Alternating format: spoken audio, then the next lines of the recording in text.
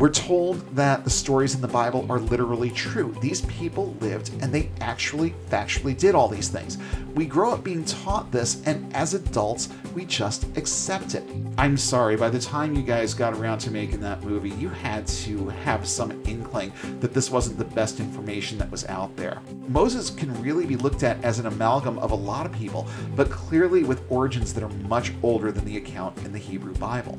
The deluge myths in the Gilgamesh epic and in the book of Genesis are so similar that many scholars say that there is no way that the biblical account could possibly be thought of as unique. Was there an astrological angle to the story of Jesus, or is it just that when you start the story of Jesus at the third roar of the MGM Lion and hit play on the CD, it just sort of comes together? Welcome to Unbound, a podcast for new atheists and lifetime atheists, ex-evangelicals, truth seekers, and free thinkers. There is life after faith. And life here is good. It's time for a new perspective. And a better conversation. I'm Spider. And I'm Shell. And it's time to get unbound. What has been will be again. What has been done will be done again. There is nothing new under the sun. Ecclesiastes 1:9. I'm Spider. And I'm Shell. And tonight we are tackling the subject of biblical stories with origins and ties to other much older stories. And I'm going to just say it right out. I'm giving you as much of a no zeitgeist guarantee as I can. But even as I was going through researching this and understanding just how much bad information there was in that movie, and I'll get into the whys and wherefores of that in a minute, but just understanding how much bad information was passed on by that movie, I still managed to put things in my notes that I went back and vetted and re-vetted and figured out, you know what, this sounded familiar because I heard it there first, so I had better check this out. And a lot of the stuff that I came up with, I had to go back in and remove bullet points and re-look, because there's some really bad information about this out there. But it's also important to understand that there is a lot in the Bible that is far from original. And if that's the case, how do we get around this whole notion of it being the all-authoritative Word of God and containing nothing but truth and containing nothing but literal stories of literal people who literally did these things? Well, we're going to show you one more way tonight how that's just flat out not true.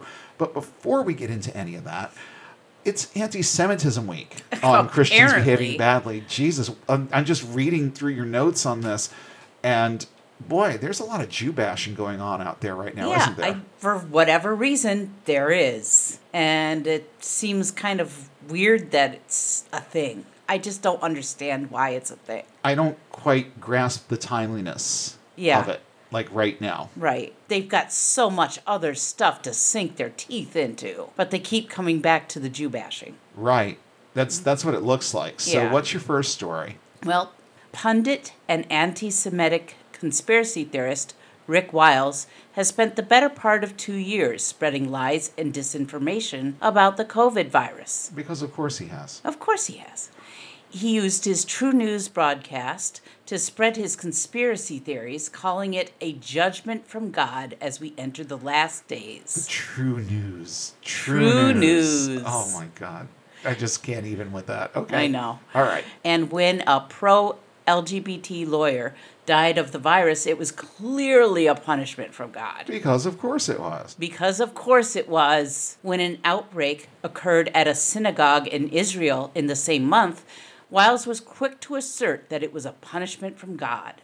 God is spreading it in your synagogues, Wiles bellowed. You are under judgment because you oppose his son, Jesus Christ. That is why you have a plague in your synagogues. More of that evangelical love. Yes, I can just feel it oozing off of him. Yes.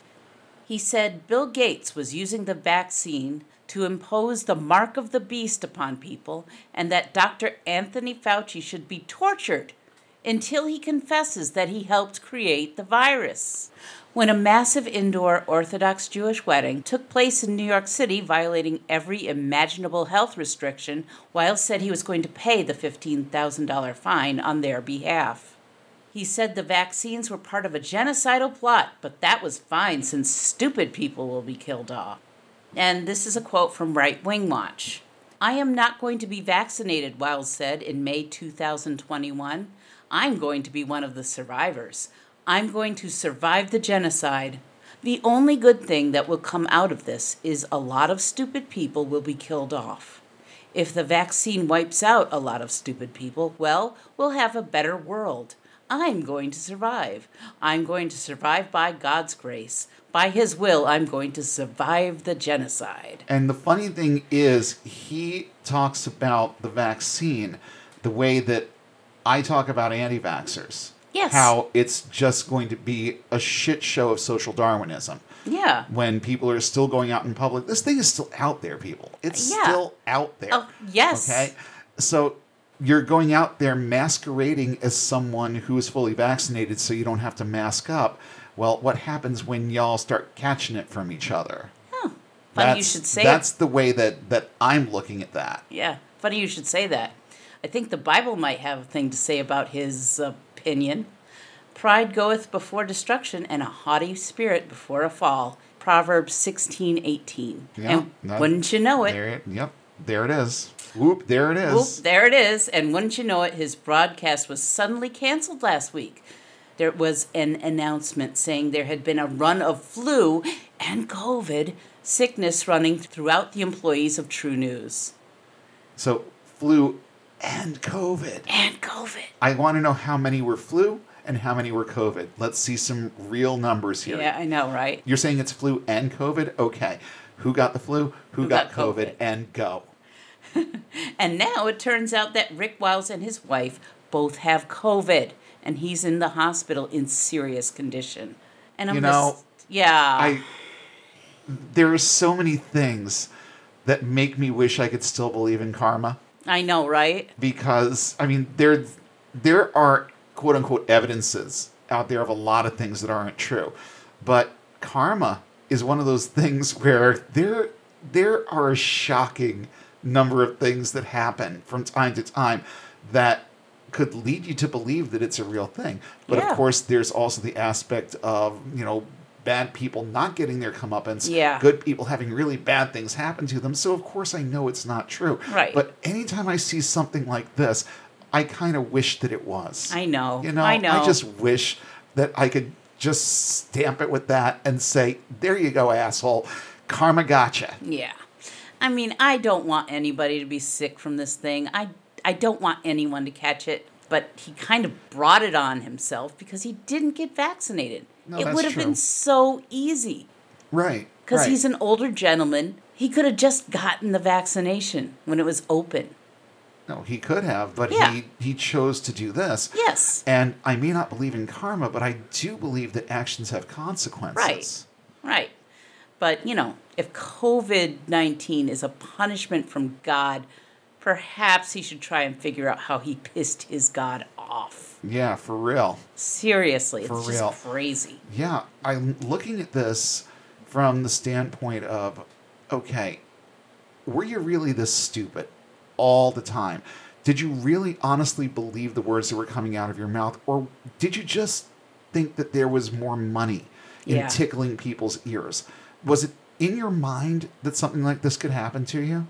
Because, I mean, and I know, even as the words are coming out of my mouth, I know that there are still plenty of people out there who will tell you right now that this thing is a hoax. Oh, yeah. Because it hasn't touched them. Right. And they even believe it. Even if it does, they think that they're dying for some other reason.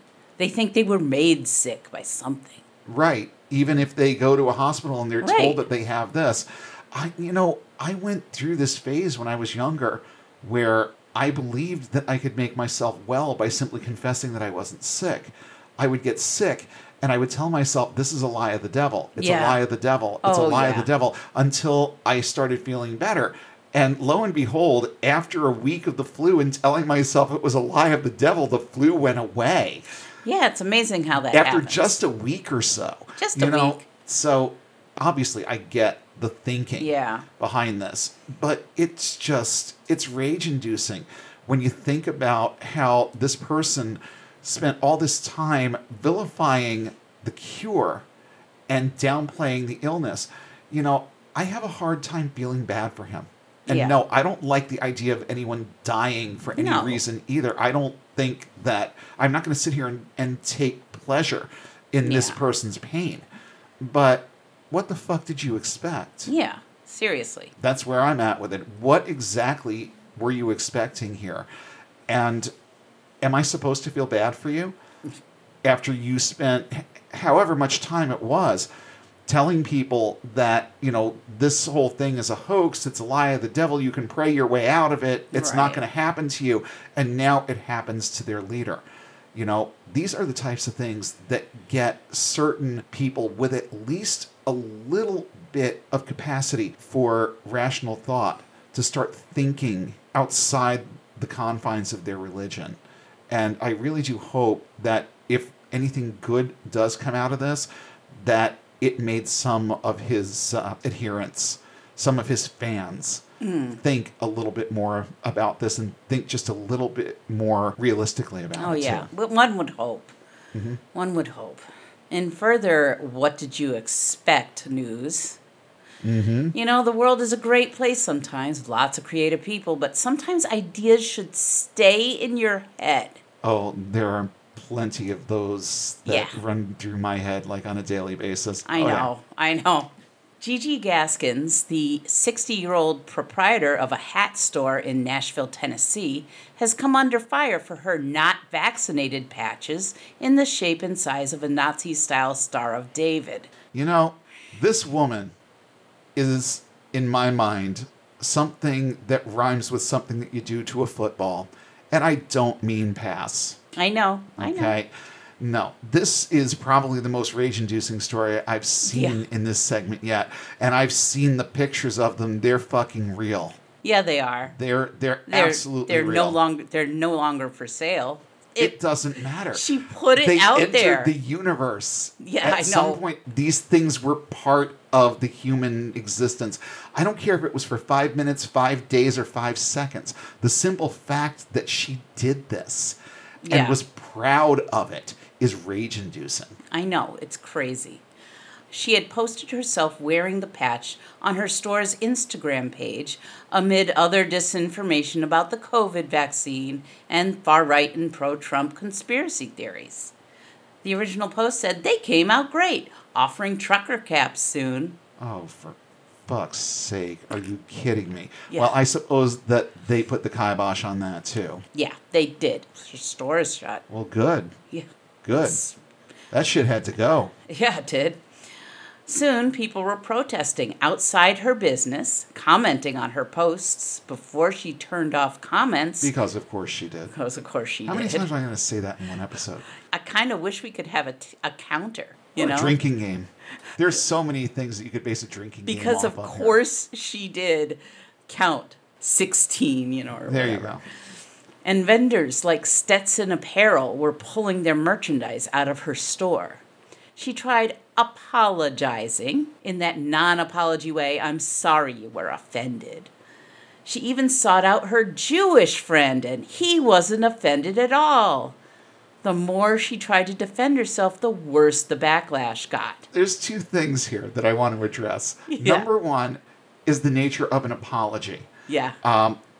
An apology stops with "I'm sorry." Yes. Okay? And not "I'm sorry you were offended." Try "I'm sorry I offended you." That's an apology. Yeah. This is just passive-aggressive bullshit. Yeah. "I'm sorry you were offended." Like, I didn't mean to do it. And then there's this nebulous, "Well, I have a Jewish friend and he wasn't offended at all." Okay, again, show me proof. I'd like to hear from this Jewish friend. "Hi, I'm Gigi Gaskins' Jewish friend, and I wasn't offended at all. And I'm also not a paid spokesperson for anything, I swear." Yeah, right. I could see it. I know. Unfortunately, this isn't the first time she has used Holocaust imagery to get her views across. Gaskins has drawn several comparisons between vaccines, mask mandates, and other COVID-19 restrictions, and the Nazis since the start of the coronavirus pandemic. That is utterly nefarious. It is. It's terrible. In January 2020, she posted a photo of Jewish people being put onto a train car in Nazi Germany and wrote in the caption, "Is this where it ends?" Because dozens of people on here said, "This is what I deserve." Where does this end? Because it's not ending on the 20th. Oh, good Lord. The comparison, talk about comparing apples to particle accelerators. Yes, I know. This is batshit. It is crazy. She's like a walking Godwin's law. Oh, yeah.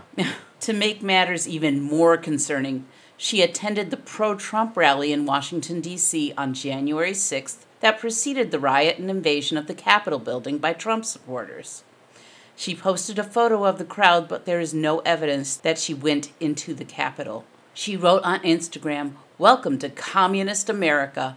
They keep taking this photo down. Yes, I took this picture and was proud to stand there."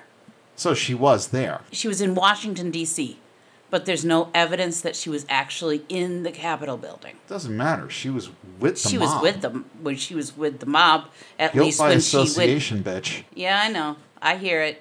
And yeah, having read some of her opinions and views, I can believe that she actually was there somewhere in that crowd. Oh, yeah, no doubt. I mean, she just admit it? With that picture? I mean, granted, anyone could have taken the picture and she could be taking credit for it. But that's a hell of a thing to be taking credit for. I know, and right? admitting to being at least on the sidelines of involved in. Yes. As of May 29th, her store has closed due to protests. It takes a special type of stupid to think belittling the Holocaust wouldn't come back to bite her in the ass. But it's the same signature arrogance that you see throughout evangelicalism. Mm-hmm. These people feel like they have the right to say whatever the fuck they want, whenever the fuck they want, about whoever the fuck they want. And it's just not that way. They're learning. Well, they're being taught. I'm not even going to say they're learning, but they're being taught. And we're going to keep teaching them because they need to learn. And if they're not going to learn, then the people that they're trying to influence need to hear the other side, which is precisely why we're here. And that is a wonderful segue into letting you know that our Patreon is up at patreon.com/unboundpodcastnetwork.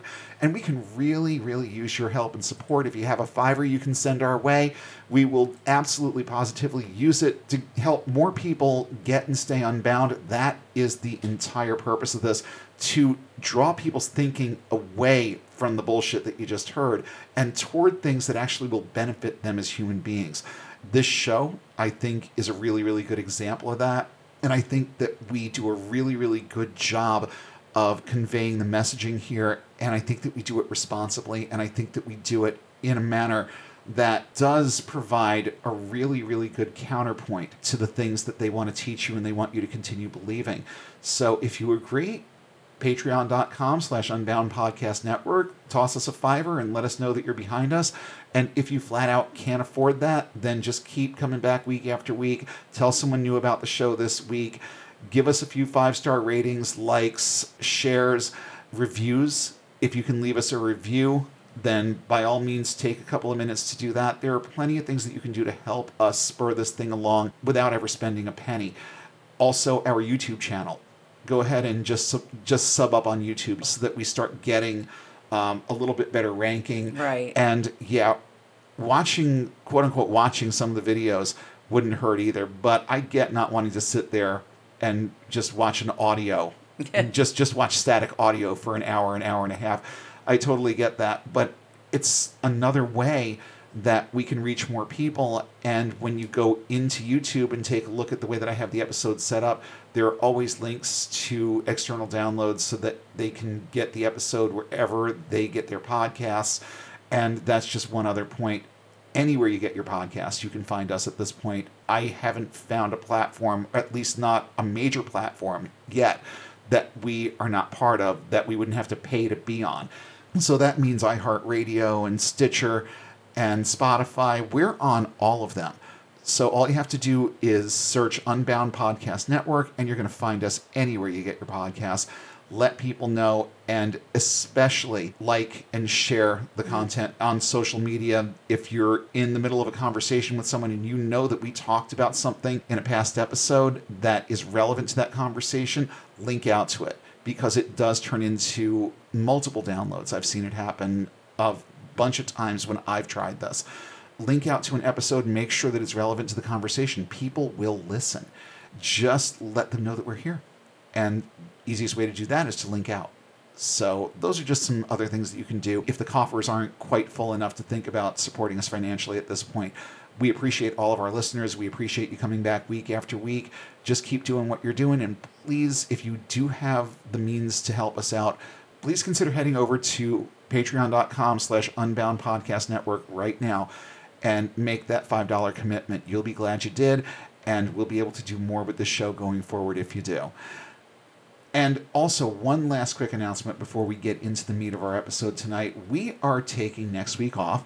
We already know this. I am taking my lovely bride of 28 years on a short trip up to Maine, and it's going to take up most of the beginning half of next week, which is going to make it real difficult for me to do any research or plan to record an episode next week. So we will be up in Maine celebrating 28 years of marriage. And we're going to be having a really, really good time. And we will be back in 2 weeks with some more great content for you. For now, let's get right into the meat of this week's episode.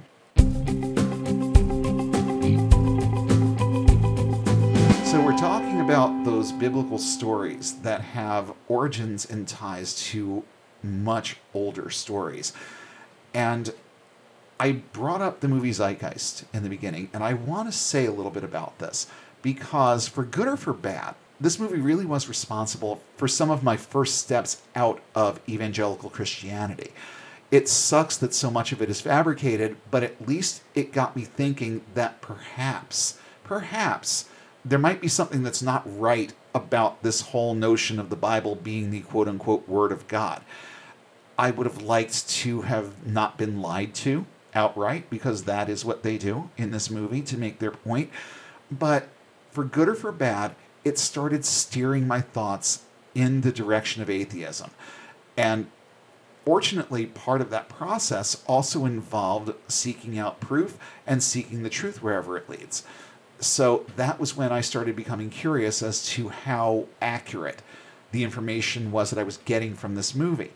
And in the course of that research, I discovered that their accounting of things was fraught with embellishments and flat-out lies. So why did it work so easily and so quickly on this little evangelical boy?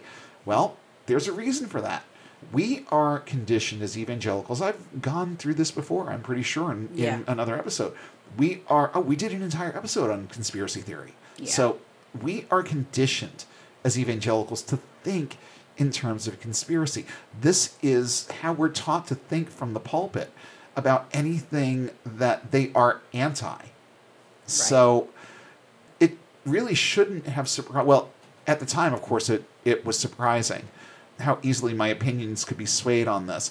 But in retrospect, it really isn't all that surprising, because I've spent a lot of time since then thinking about and analyzing the way that I used to think, and the way that evangelicals in general think, and the way that messaging is delivered from the pulpit.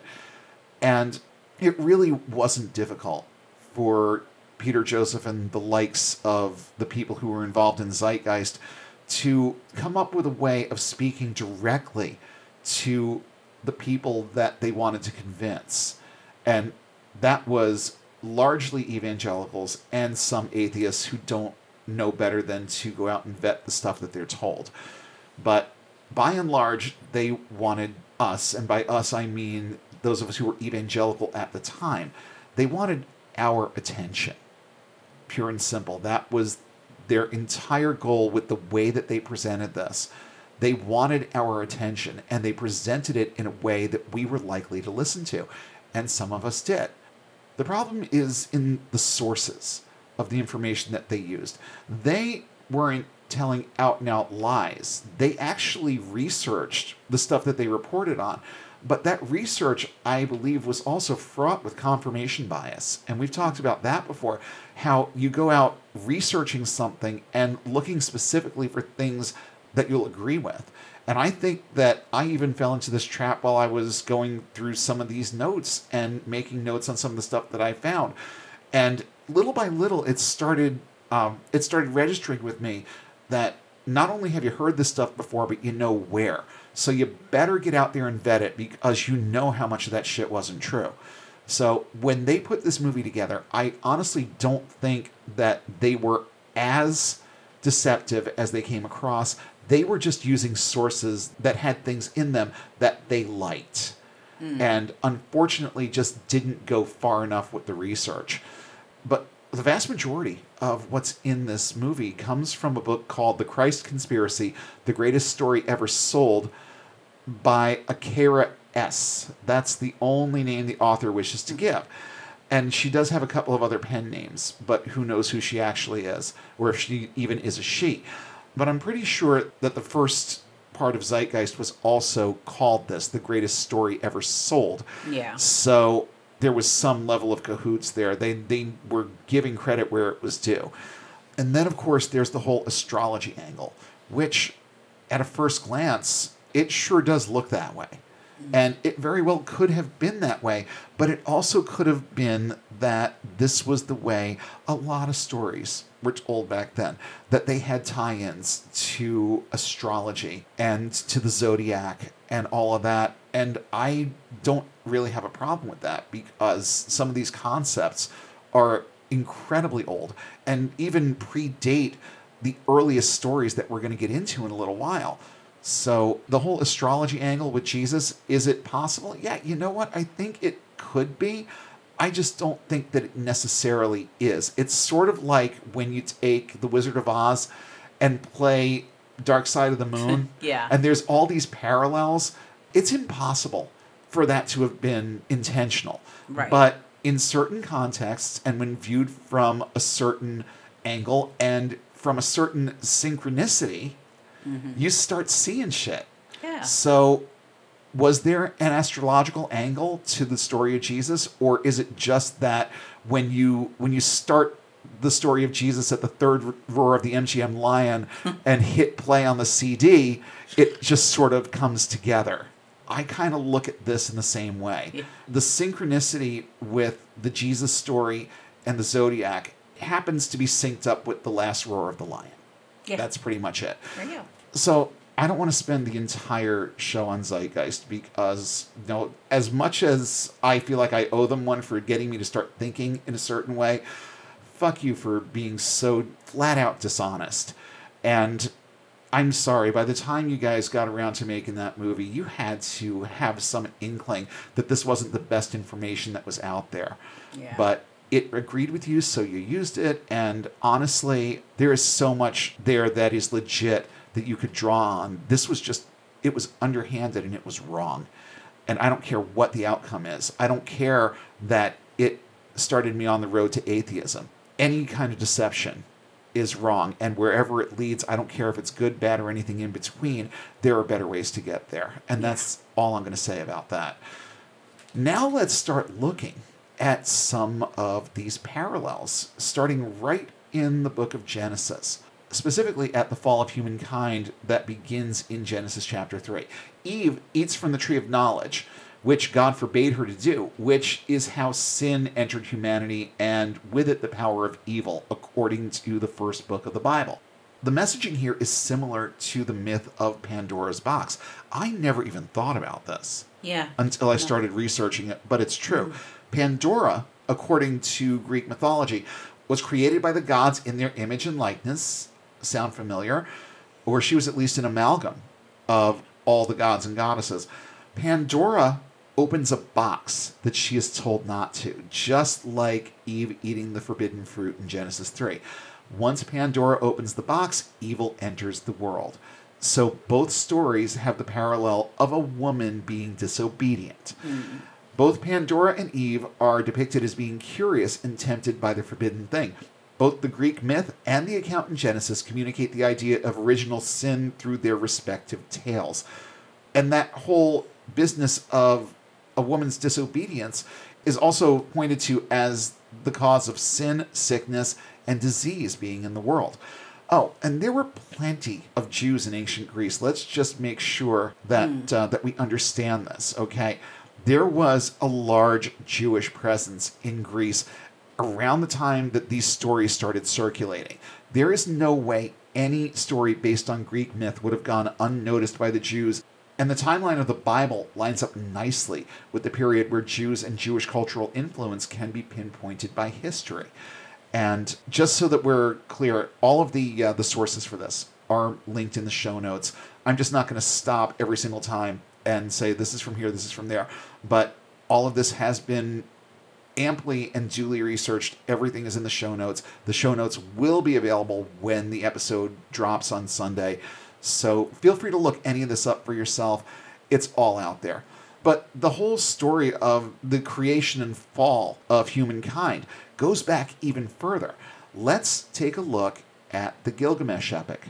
For those not in the know, the Epic of Gilgamesh is an epic Mesopotamian poem. It is among the earliest known works of literature dating back to the 18th century BCE. And there's an Adam and Eve parallel in this document as well. The story of Enkidu and Shamaat also tells of a man being created from dirt by a god and sent to live among the animals. Now, in Genesis, Adam is charged with naming all the animals. Enkidu is introduced to Shamaat, the temple prostitute of Haramtu, who is sent to seduce him in the hopes of civilizing him. He's living among the animals. So naming the animals, Adam kind of had to be among the animals to do that. So there's a tie-in for you right there. Now, the whole business with Enkidu is that he just wasn't civilized. So this prostitute is sent to him to civilize him. I'm not sure how you civilize a man by appealing to his most base impulses, but, that's just me. Another parallel, although a smaller piece of the story than Adam and Eve, involves Enkidu realizing he's naked and being given covering by Shamaat. Apparently, this happens on the heels of Enkidu tasting beer and bread for the first time. So I think there's that end of innocence aspect to it that I believe is going on in the Garden of Eden also. The process of becoming civilized culminates with the animals turning their backs on Enkidu because they're resentful of the changes that he's undergone. He's just a little bit too human-like and not feral enough for them anymore. So they basically turn their back on him in much the same way that Adam and Eve started growing up intellectually and they weren't welcome in the garden anymore because Daddy wasn't happy with the fact that they were growing up. Right. So the notion of snakes is also interesting here because, of course, it's the serpent that tempts Eve to eat the forbidden fruit. But the notion of snakes being evil tricksters also originates with the Gilgamesh epic. In both Gilgamesh and the Bible, it's a snake that is ultimately responsible for evil being in the world. In the Bible, he influences Eve to eat the forbidden fruit. In Gilgamesh, a snake steals a plant from Gilgamesh that gives it immortality, and that ascension of power in a serpent is interpreted as the advancement of evil in humanity and the world at large. So there's one right there in the very beginning of the book. And there's more just in Genesis. Let's talk about the flood. And you know what? If you've been atheist for more than 5 minutes, you've probably already heard this one ad nauseum. But just sit back and let the new kids soak this one in, okay? That's an interesting pun talking about the flood. The deluge myths in the Gilgamesh epic and in the book of Genesis are so similar that many scholars say that there is no way that the biblical account could possibly be thought of as unique. The Gilgamesh epic is where this story comes from, period. And there's so much overwhelming evidence for this. I don't feel bad at all just making that bold and very direct statement that this is the origin of this story, period. This is a quote from an article on samwolf.com. It's basically just a blog site, but it's got some good information. I was able to vet the vast majority of it and also vet away a little bit of it because that happens too. Yeah. But let's take just to look at this quote from that article. Andrew R. George, a translator of the Gilgamesh epic, I'm having a hard time getting that word out, Gilgamesh epic, argues that the flood story in Genesis 6 through 8 closely matches the Gilgamesh flood myth in such a way that Genesis must have been derived from it. As Andrews notes, the Genesis flood story follows the Gilgamesh flood story, quote, point by point and in the same order. In the epic, the god Ea warns, and here I go, I'm going to get these names back in my mouth here. I've spent so much time trying to just practice them over and over. And here we are. I'm behind the mic and still going, okay. Utnapishtim. I think I got it. In the epic, the god Ea warns Utnapishtim of a great flood and tells him to build a large boat that is capable of saving all living things. Just like Noah, Utnapishtim builds his boat, puts 2 of every animal and his family on it, and then comes the great storm. When the rain stops, he offers a sacrifice to Ea and even sends out a bird to find signs of dry land, point by point and in the same order. And another quick quote, flood stories have been found in many texts which predate the Bible. It's found in the Epic of Ziusudra and the Epic of Atrahasis, which is nearly identical to the Epic of Gilgamesh. So there's lots of plagiarizing going on back then. In Hindu mythology, texts like the Satabda Brahmana mentions a great flood in which Vishnu advises Manu to build a giant boat. And incidentally, Manu was one of the ones that Zeitgeist wanted us to believe was based on Moses. Okay. It's possible, but not likely. A little bit more from the Gilgamesh epic, and another quick quote. It is generally agreed that the Epic of Gilgamesh has, to some extent, had cultural contact with the biblical book of Ecclesiastes. The nature and extent of this contact remain contested areas of scholarly discussion. Arguably, the most overt connection between the 2 works of literature is in the advice given to Gilgamesh by Siduri and in the advice given by Qoheleth in Ecclesiastes 9. The 2 passages are quoted below. First, the Gilgamesh passage. You, Gilgamesh, let your belly be full. Keep enjoying yourself day and night. Every day make merry. Dance and play day and night. Let your clothes be clean. Let your head be washed, and may you be bathed in water. Gaze on the little one who holds your hand. Let your wife enjoy your repeated embrace. Such is the destiny of mortal men. And now, Ecclesiastes 9:7 through 9. Go. Eat your bread with enjoyment and drink your wine with a merry heart, for God has long ago approved what you do. Let your garments always be white. Do not let oil be lacking on your head. Enjoy life with the wife whom you love all the days of your vain life that are given you under the sun, because that is your portion in life and your toil at which you toil under the sun. So lots and lots of similarities there, to the point where it's another one of those instances where it's very difficult to say one didn't come from the other. And there's more. There's a bit more in the Gilgamesh epic, but it steers more in the way of apocryphal works, pseudepigraphal works, stuff that showed up in the Dead Sea Scrolls. Let's just say that it was popular source material. And in the world of copywriting, this would be called rewriting. And I've been called upon to rewrite articles before. And fun fact, I've been called upon to rewrite some of my own articles before. I've had the client say, okay, here's the source material, and we need you to rewrite this. And it was something that I wrote like 2 or 3 years earlier. Not even kidding. It's happened more than once. Yeah. A lot of my stuff is out there. You just wouldn't know because it's all ghostwritten. Mostly it's under other people's names, but it's out there. But I want to steer away from the Gilgamesh epic at this point and look at another big player in Old Testament lore and some of his possible origins. And this is another one that Zeitgeist cited as a direct fabrication of a lot of different stories. But we're talking about the story of Moses. The biggest parallel that's out there is one that I don't even think that Zeitgeist even bothered to delve into. And that is the similarity between Moses and Krishna. It could be in there. It's been a long time since I've seen it. But I do remember the other ones that they cited and the reasons why they chose them, most of them having similar sounding names. That was basically it. but I literally set out looking for this one because of the information in Zeitgeist. I wanted to see just how much they managed to fabricate here.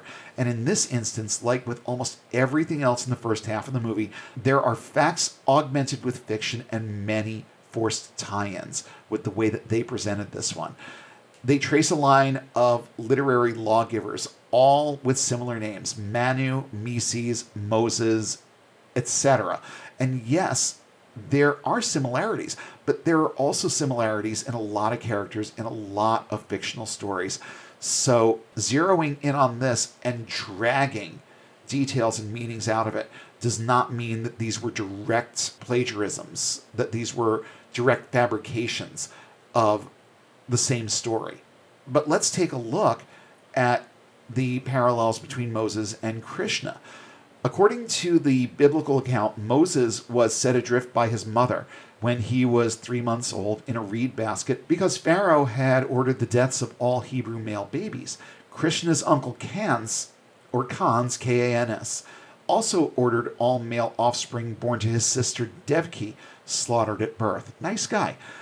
Krishna is carried across the Yamuna in a reed basket by his father in an effort to protect him from Kans. Both Moses and Krishna were separated from their mothers due to an immediate threat on their lives, and both found themselves as infants floating on a river in a basket. And Moses is found by Pharaoh's daughter in the Bible. In Islam, it's his wife, who takes an immediate shine to him, of course. In the biblical account, he is adopted by Pharaoh's daughter and raised in the household of Pharaoh. So Moses is raised as a family member of the person against whom he would lead a revolt that culminates with the great exodus from Egypt and the liberation of the children of Israel from slavery. Krishna was actually related to the person whom he would go on and kill, Kans, king of Mathura. He would also be heralded as the one who liberates an oppressed people from that land. Both had two mothers: the biological mother who gave them up to save their lives, and the adopted mother who had a direct tie to the respective men each would stand up to and rise up against as adults. Moses and Krishna both left the lands of their childhoods in their efforts to rescue their people from cruel and powerful rulers.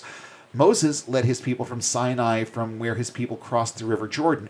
Krishna left Gokul and vanquished his uncle in Mathura. The parting of waters also plays into both stories. In Exodus, it's the parting of the Red Sea. In Krishna's story, after Kans is killed, his wife swears revenge on Krishna. Her brother waged endless wars against Krishna's adopted kingdom of Mathura, and after years of unending conflict, Krishna decides to take his people to the coast of the Arabian Sea near the delta of the Godavari. He asks the sea to give shelter to his people, and according to tradition, the sea then receded and the land revealed is modern-day Dwarka. Okay. The story of Krishna dates back to the 4th or 5th century BCE. The story of Moses? He was allegedly born in 1391 BCE, centuries after the story of Krishna entered into Hindu canon. Other lawgiver stories with similarities to Moses go back as far as the 13th century BCE. So Moses can really be looked at as an amalgam of a lot of people, but clearly with origins that are much older than the account in the Hebrew Bible. There's definitely something there, just not what Zeitgeist wants you to think. Some also believe that the story of Dionysus has certain parallels to the story of the Exodus, but with a more hedonistic, free your mind and the rest will follow kind of vibe. Moses and Krishna led their people out of oppression. Dionysus led people away from their puritanical inhibitions. It's thin, but the parallel exists, and there's also a thin parallel to Jesus that we'll get into a little bit later too. Dionysus was also spared from Hera's wrath and hidden in Zeus's thigh to gestate. You know, kind of like being hidden in a basket and sent down the river. Right. The whole baby saved from slaughter scenario is playing out in this one again, and there are definitely other biblical parallels that I'll just go through, relatively quickly here with enough detail so you get the point. The Buddha is kind of a big one. The Buddha had a temptation experience just like Jesus, and this is a story that dates back to 500 BCE. And it sort of goes like this. Prince Siddhartha Gautama lived a sheltered, privileged life until he met his subjects and learned about real human suffering. The prince vowed to discover his purpose and left his comfortable home behind to travel the land. Siddhartha eventually realized he needed a middle ground between his former self-indulgent lifestyle and the complete rejection of all worldly pleasantries. So he sat beneath a fig tree and began meditating. During this time, a demon named Mara appeared and tried tempting Siddhartha. Mara brought beautiful women to entice the young man, then tried scaring him away from his searching with scores of demons. Neither tactic worked, nor did Mara's attempt to sway Siddhartha by stroking his pride. In overcoming Mara's temptation, Siddhartha reached enlightenment and became the Buddha. So there are a lot of parallels there between the temptation of Siddhartha and the temptation of Jesus. Only difference here that I can see is that the devil didn't try and get Jesus laid. I'd be interested to see what would have happened if he had tried. If the story would have been a little bit different. But, I'm sorry, Jesus was fully man and fully God. That tells me that he had a sex drive. So it could have been worth a shot, but that's left out. Then there's Hercules and Samson, both of which had superhuman strength, and both of whom kill a lion with their bare hands in their respective mythologies. Then there's Jonah and Saktadeva. I hope I'm pronouncing that right. Saktadeva, another story borrowed from Hinduism. And another quote from from an article in Ranker.com. The story begins when Saktadeva, I'm butchering it to hell, I know, learns that the princess of Vardhamanapura wishes to marry a man who has set his eyes upon the Golden City, a place no one has ever heard of or visited. This is a stopping point for me, because if no one's ever been there, how the fuck did a city get there?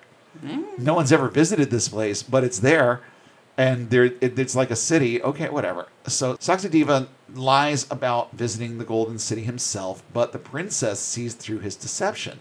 So, what does he do? Sets out to find it. Midway through his journey, he encounters a massive storm complete with a hurricane which sinks his vessel. Although his companion clings to a plank until another boat arrives to rescue him, a large fish swallows Saktadeva. The companion eventually manages to catch the fish, gut it, and free an unharmed Saktadeva from its stomach. So there's your tie-in with the story of Jonah.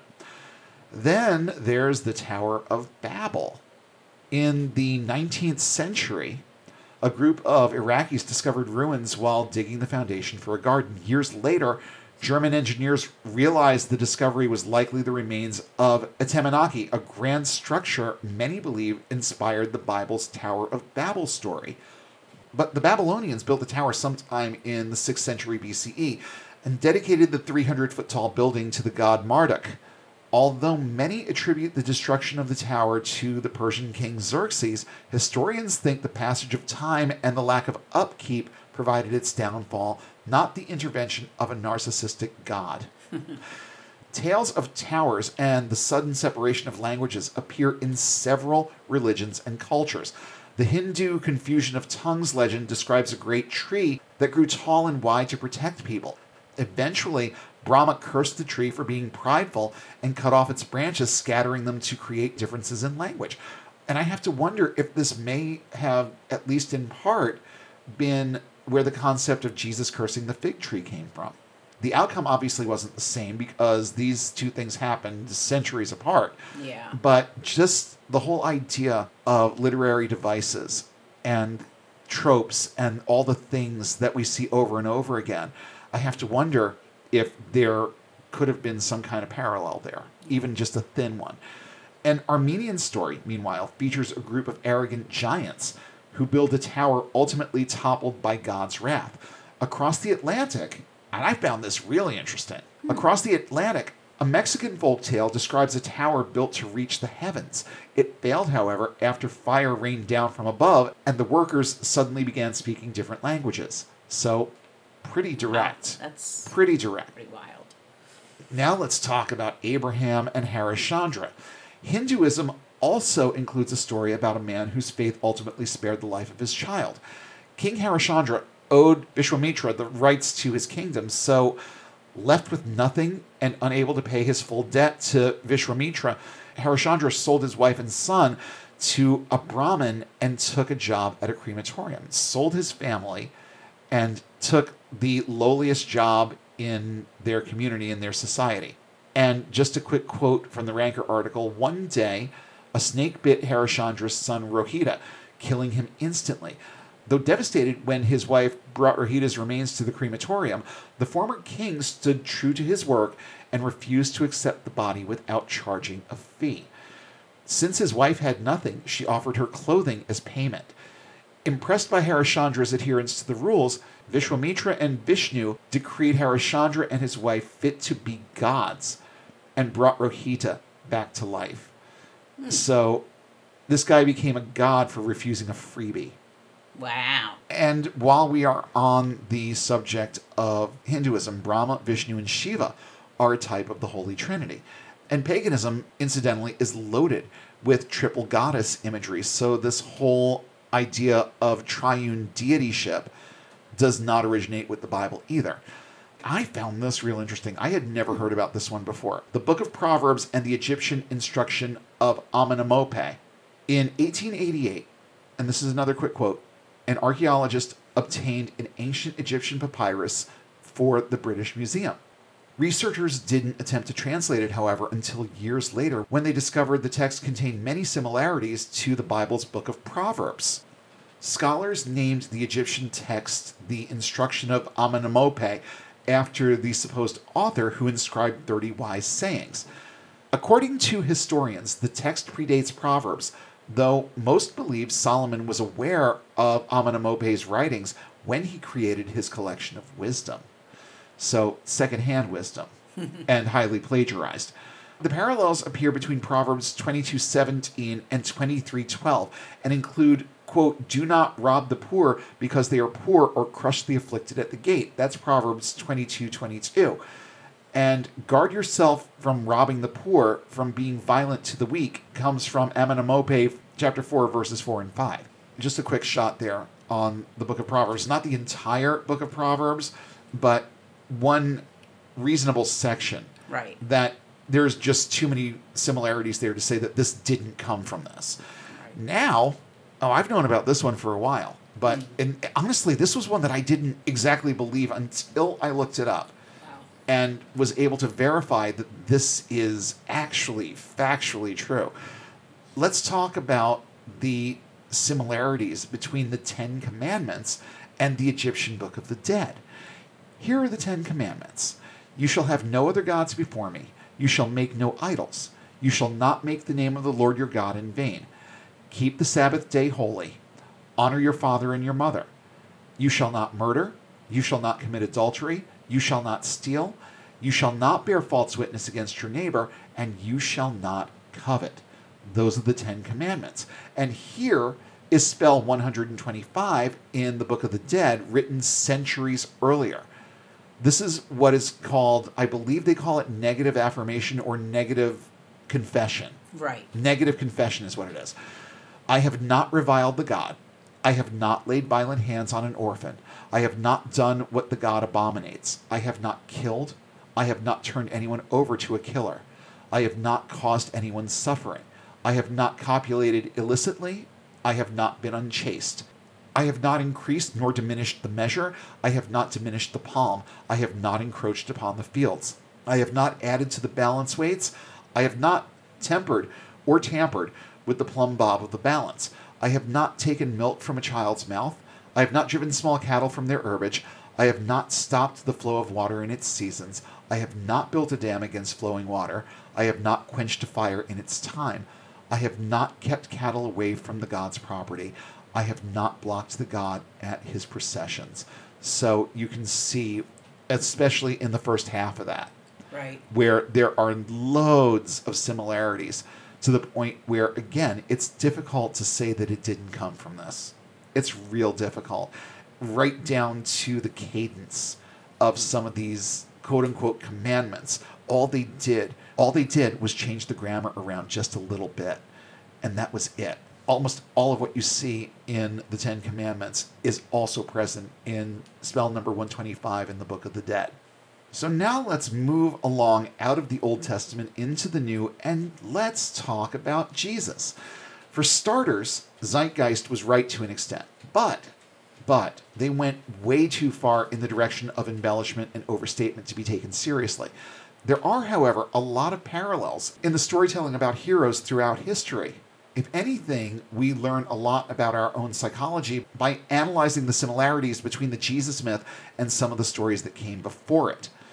The story of the life of Jesus, so vital to the Christian faith, is not original either. I hate to break it to you folks, but it just isn't.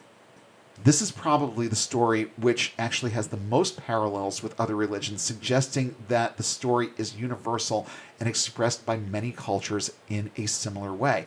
Why? Because of its high levels of relatability and the fact that we are, like I've said many times before, very similar creatures as human beings. So the same messaging is going to get through to us from whatever cultural context works better for us. Carl Jung called these universal stories or symbols archetypes, and Joseph Campbell argued in his book The Hero with a Thousand Faces that the story of Jesus is just one way of expressing the archetypal story of the archetypal hero. Zeitgeist outlines some striking similarities between the life and death of Jesus and previous gods from other religions such as Horus, Mithras, Attis, Krishna, Dionysus, and many others. But here's where Zeitgeist gets it wrong. In far too many of these accounts, they had some of the same bullet points. And the things that kept showing up were, first and foremost, the whole December 25th thing. They very fraudulently claim that a lot of gods have their birthdays on December 25th, and that is just not true. It's a total fraud, not true in any case. And in a number of the examples that they cite in this movie, you can, with a very simple Google search, get out there and discover that no, the whole December 25th thing is not a thing. It's a significant day in the pagan calendar.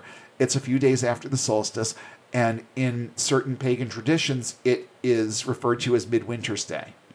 And there are various significances based on whatever your tradition may be. But the whole thing of December 25th, I mean, it's even fraudulent in Christianity. Right. And there are plenty of evidences that if Jesus had actually existed, that he probably wasn't born anywhere near December 25th anyway.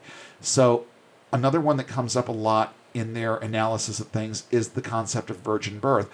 And there are a couple of stories out there that from certain angles can be viewed as virgin birth stories, but most, if not all of them, deal with, quote unquote normal births of these people, okay? Not virgin births, nothing supernatural about them. But in the movie Zeitgeist, it's a cut and paste bullet point, and that's a problem. And then there's the whole notion of the number of disciples. They talk about a bunch of different gods or god people having 12 disciples, and that's also not true at all. Not all Christ archetypes had 12 followers, and I can't think of a single example of one where that particular number is cited as the number of disciples that the Christ figure or the God hero man had. All of the above are, however, plot devices used in some archetypal stories. Here's another quick quote from the Ranker article. There are still similarities between Jesus and other gods, suggesting that the authors of the Bible borrowed myths from other religions. Gee, you think? For example, the story of the dying and returning God is considered a pattern or archetype by many, particularly by Carl Jung and Joseph Campbell. The gods Adonis, Tammuz, Osiris, and Dionysus died and were then resurrected. It seems likely that the story of Jesus was following a pattern found in other myths, which in turn were following a common dying and returning God pattern. This suggests that there never was a real historical Jesus. This among many, many other things. Here are some real similarities between other God figures in literature and Jesus. Let's come back to Krishna just for a minute. Some believe that he was the product of a virgin birth, but not likely. There are tie-ins to the story of the Magi and other astrological parallels to Jesus. There is the whole business of the wilderness experience.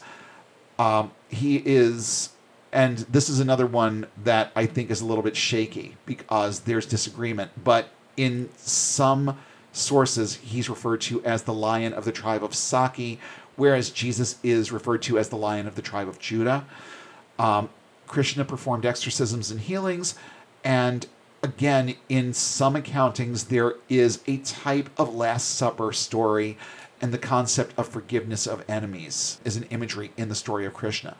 So, loose ties. But, we're talking about just, literary devices and tropes. Then there's Odysseus, which I believe to be a huge reach, but he showed up on a list as part of my research. And I thought that these two things were kind of interesting about him. Yeah. First, the fact that he was a carpenter, like Jesus, and also that he has some pretty good Moses parallels, more so than Jesus, I think. They cite the antics of his dim-witted followers, Odysseus' followers, just like some of the wilderness antics of the Israelites. But some also equate them with the apostles. I didn't see the apostles ever being comic relief or doing things that were particularly stupid or worthy of ridicule or criticism or whatever. So I see more parallels to the Moses story here than I do Jesus. But I still think it's interesting just from the standpoint of what we've been talking about and how these things just keep showing up. Then there's Romulus, who was born of a Vestal virgin, but did that make her an actual virgin? Oh, who knows? He was apparently assumed into heaven by a whirlwind, which is more Elijah-like than Jesus-like, but of course Jesus did ascend into the heavens at the end after making appearances on earth following his physical death, which is something else that Romulus apparently did. Romulus has also been dubbed as the Quirinus, or triple deity. We talked about Dionysus a little bit a couple minutes ago, but there are a couple of other things that I uncovered here that may or may not be completely true. I did see a couple of sources that said that he was believed to have been put in a manger upon his birth. He was, in fact, a traveling teacher, but more of a motivational speaker kind of teacher. He is said to have performed public miracles, but I think that there was more figurativeness in that part of it than anything else. The whole water into wine concept, a lot of people believe, comes from this. But whether or not he literally turned water into wine, that's a subject of debate. But the idea was out there at that point. Right. So why not use it in a story of a messianic figure? Then we have Heracles, who is a son of a god. And it's recorded that Zeus is both the father and great-great-grandfather of Heracles, just like Jesus is essentially his own grandpa, being both, quote, the root and offspring of David, according to Revelation 22:16, and part of the triune God, which is the father of Adam and eventually of Jesus. And I know that it sounds like word salad. Yeah. It does. It makes sense. Just play back the last minute a couple of times. I assure you it will make sense. I had to read that a couple times myself before it actually made sense, but it does. The parallel is there. So the point of all of that, I could have just skipped all of that and simply said that both are doubly related to the supreme God, but now you know how. Heracles also has the whole descending into hell trope going for him, but he was far from the only Greek god who visited Hades. So, that's, again, thin, but it's there. Then there's Glycon, who was also a son of a god, Apollo. He came to Earth through what was considered to be a miraculous birth, didn't say necessarily virgin birth, but miraculous. He was the quintessential God-man or earthly manifestation of divinity. His birth was a fulfillment of divine prophecy that they just had to read back and write the story around. And he apparently was able to give his believers the powers of prophecy, glossolalia, aka speaking in tongues, performing miracles, healing the sick, and raising the dead. So I immediately thought of the verse that said, if you believe in me, you'll do all the same things that I've been doing and even greater things than these. That was the first thing that popped into my head when I saw that. Then there's Zoroaster, 6th century BCE, folks, okay? A lot of people seem to think that Zoroastrianism is a new-ish religion. No, it really isn't. It predates Christianity by quite a bit, by about 600 years, okay? And his story includes an immaculate conception. It includes him being baptized in a river, starting his public ministry around age 30. He performed exorcisms and healings and other public miracles and promised a second coming. So even if there are a couple of things in there that are a little bit off, I think that last one is very, very interesting. And just the fact that these things all kind of come together around another God-man. I find to be very interesting. This was the one, and second to last one, is Addis. And this was the one that got almost all the bullet points shaved away from, because most of it was zeitgeist bullshit. But the one thing that I found interesting about this, and that I was able to find in more than one source, was that apparently upon his death, Addis turns to bread, and his followers are able to eat him, eating the flesh of their god. So could that have been a precursor to communion? There was also stuff in Egyptian tradition that really coincides well with the whole thing of communion. So there's plenty that goes even further back than this. But, I found it interesting from the standpoint of the concept of eating the body and blood of Christ, which some Christian denominations, particularly the Catholics, take to a pretty wild extreme. But if this part of Addis's story is actually true in terms of what's written about him, it's significant. And it's really, really interesting. Now, the one that Zeitgeist really, really liked to zero in on and focus on was the story of Horus. And their accounting of this is absolutely rife with lies and embellishments and deception. So let's take a look at this story from a little bit more of a practical perspective. The problem with coming up with something that is 100% true and factual here is that so many of the details have become skewed over time. We could literally take hours showing how much of Horus's story doesn't parallel Jesus, and debunking things that have been said about him that have later been proved to not be true, just based on the documentation that we have and the stories about him that exist, that we can pick up and read, at least in the context of reading it in English. You're not going to get the full, complete, or accurate story if you don't understand the original, but you can get the general idea. There really is only one traceable parallel, with a smattering of other similar literary tropes that show up in a lot of ancient hero and savior stories. And here's how thin that one parallel is. Herod tried to have Horus murdered. Horus's mother is told to, quote, "Come thou goddess Isis, hide thyself with thy child," in much the same way that an angel tells Jesus' father to, quote, "Arise and take the young child and his mother and flee into Egypt." Sorry, Peter Joseph, that is the only parallel that exists between Horus and Jesus. And boy, is it a stretch. And since I mentioned hero tropes, and I'm going to get right off the whole Horus thing, because if there was one thing that really pissed me off when I started going out and looking for the truth behind what they were saying in this movie, this was the first thing that I was able to very thoroughly debunk. And just like I've said before on this show, and what I was taught when I was going through school, when you sit for a true or false test, if any part of the statement is false, the whole thing is false. Right. So you lie to me about one thing, the whole thing is a fucking lie. And I'm going to reject it outright and go look for the truth. And the truth is, that little thing that I just read back is the only parallel. Right. So let's get off Horus. And let's talk just for a minute about hero tropes, since I've brought this up a couple of times now. There are some that can be found in multitudes of stories that long predate the account of Jesus, but were told as a means to similar ends. These types of things do show up in God-man stories throughout history. They show up in hero and savior tropes all the time, but not to the extent that Zeitgeist would like you to believe. So yes, there have been other accounts of God-men being born of virgins. There have been some that have been referred to as the only begotten son of a god.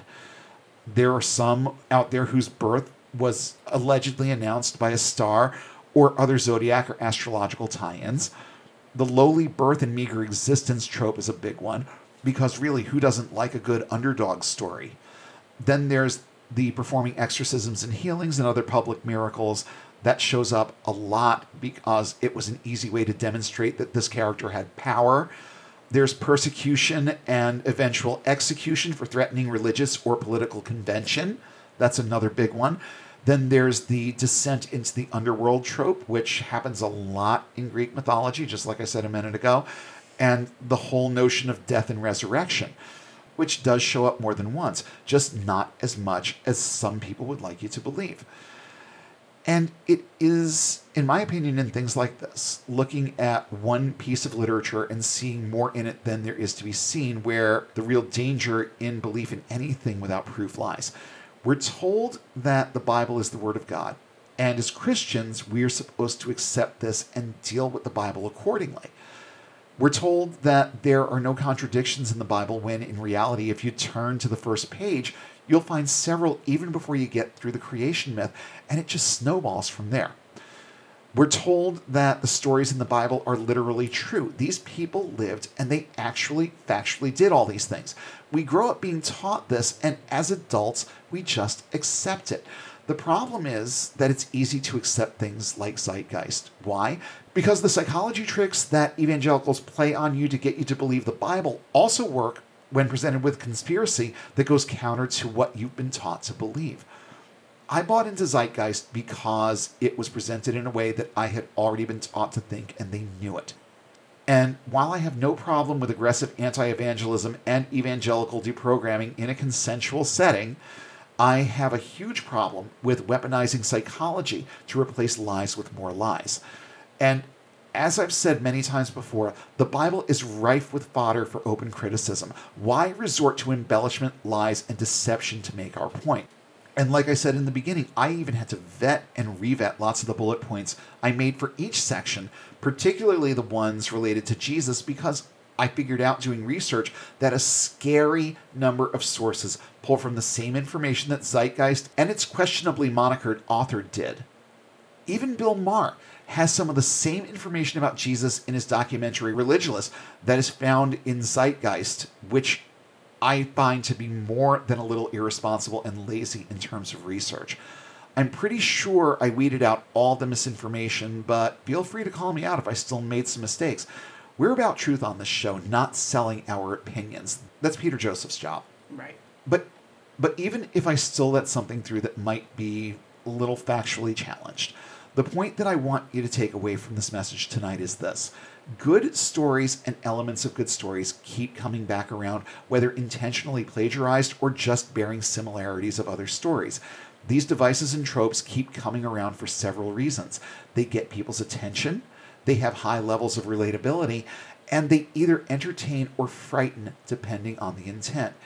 Any roller coaster enthusiast or horror movie addict will tell you that those two things can and do show up together from time to time. Is the Bible a complete fabrication? I wouldn't go that far. I also wouldn't put it past two people centuries apart from coming up with some of the same basic concepts and storytelling devices. How many of the same stories have we seen in movies just decades apart? Right. You know what I mean? Now, do I think the Bible plagiarized a lot of this shit? Most definitely. I've said it before too. These people understood how people think. Just because they were primitive doesn't mean they were stupid. They knew a lot about psychology. They just didn't know that's what it was at the time. They latched onto devices, tropes, and story themes that they knew would grab and hold people's attention, and I'm sure they borrowed a lot of the stories they told from other cultures based on the audience those stories appealed to when they were new. This was long before copyright and long before a majority of people were even literate. What this means for us today is that we should be weighing what we know about the Bible against what we intend to believe about it. If any part of it is misrepresented, you have to reject it in full. In my opinion, the minute you dub something the all-authoritative Word of God and plagiarize just one story and swear it's both original and literally true, you're done. You can't call something true if its foundation is one of lies and deception. And that is what the Bible is at its core. Here's an idea for you. Start looking into the origins of some of these stories from the standpoint of free thought. Learn about the cultures who told them first. Some of those stories actually did have very noteworthy moral and social messages, even if they were clouded by theism. From a purely secular and anthropomorphic standpoint, I think learning more about them would be a fascinating way to build on our understanding of people, and it's understanding that leads to us getting and staying unbound. We hope you enjoyed this episode of Unbound. Show topics are chosen based on their timeliness, relevance, and social impact. Have suggestions for future topics? Email us at unbound.podcast.network@gmail.com with all your comments and feedback. Please don't forget to like, share, and throw a few 5-star ratings our way, and follow us on all major social platforms. And don't forget to hit subscribe if you haven't already. Links to our social pages, as well as a full list of cited sources in today's episode, are listed in the show notes, available at our website, getunbound.org. That's get-unbound.org. If you value this resource and would like to see it continue, please consider supporting us on Patreon at the link in the show description. And be sure to check for new updates every Sunday when we'll come together again and take one more step toward getting and staying unbound.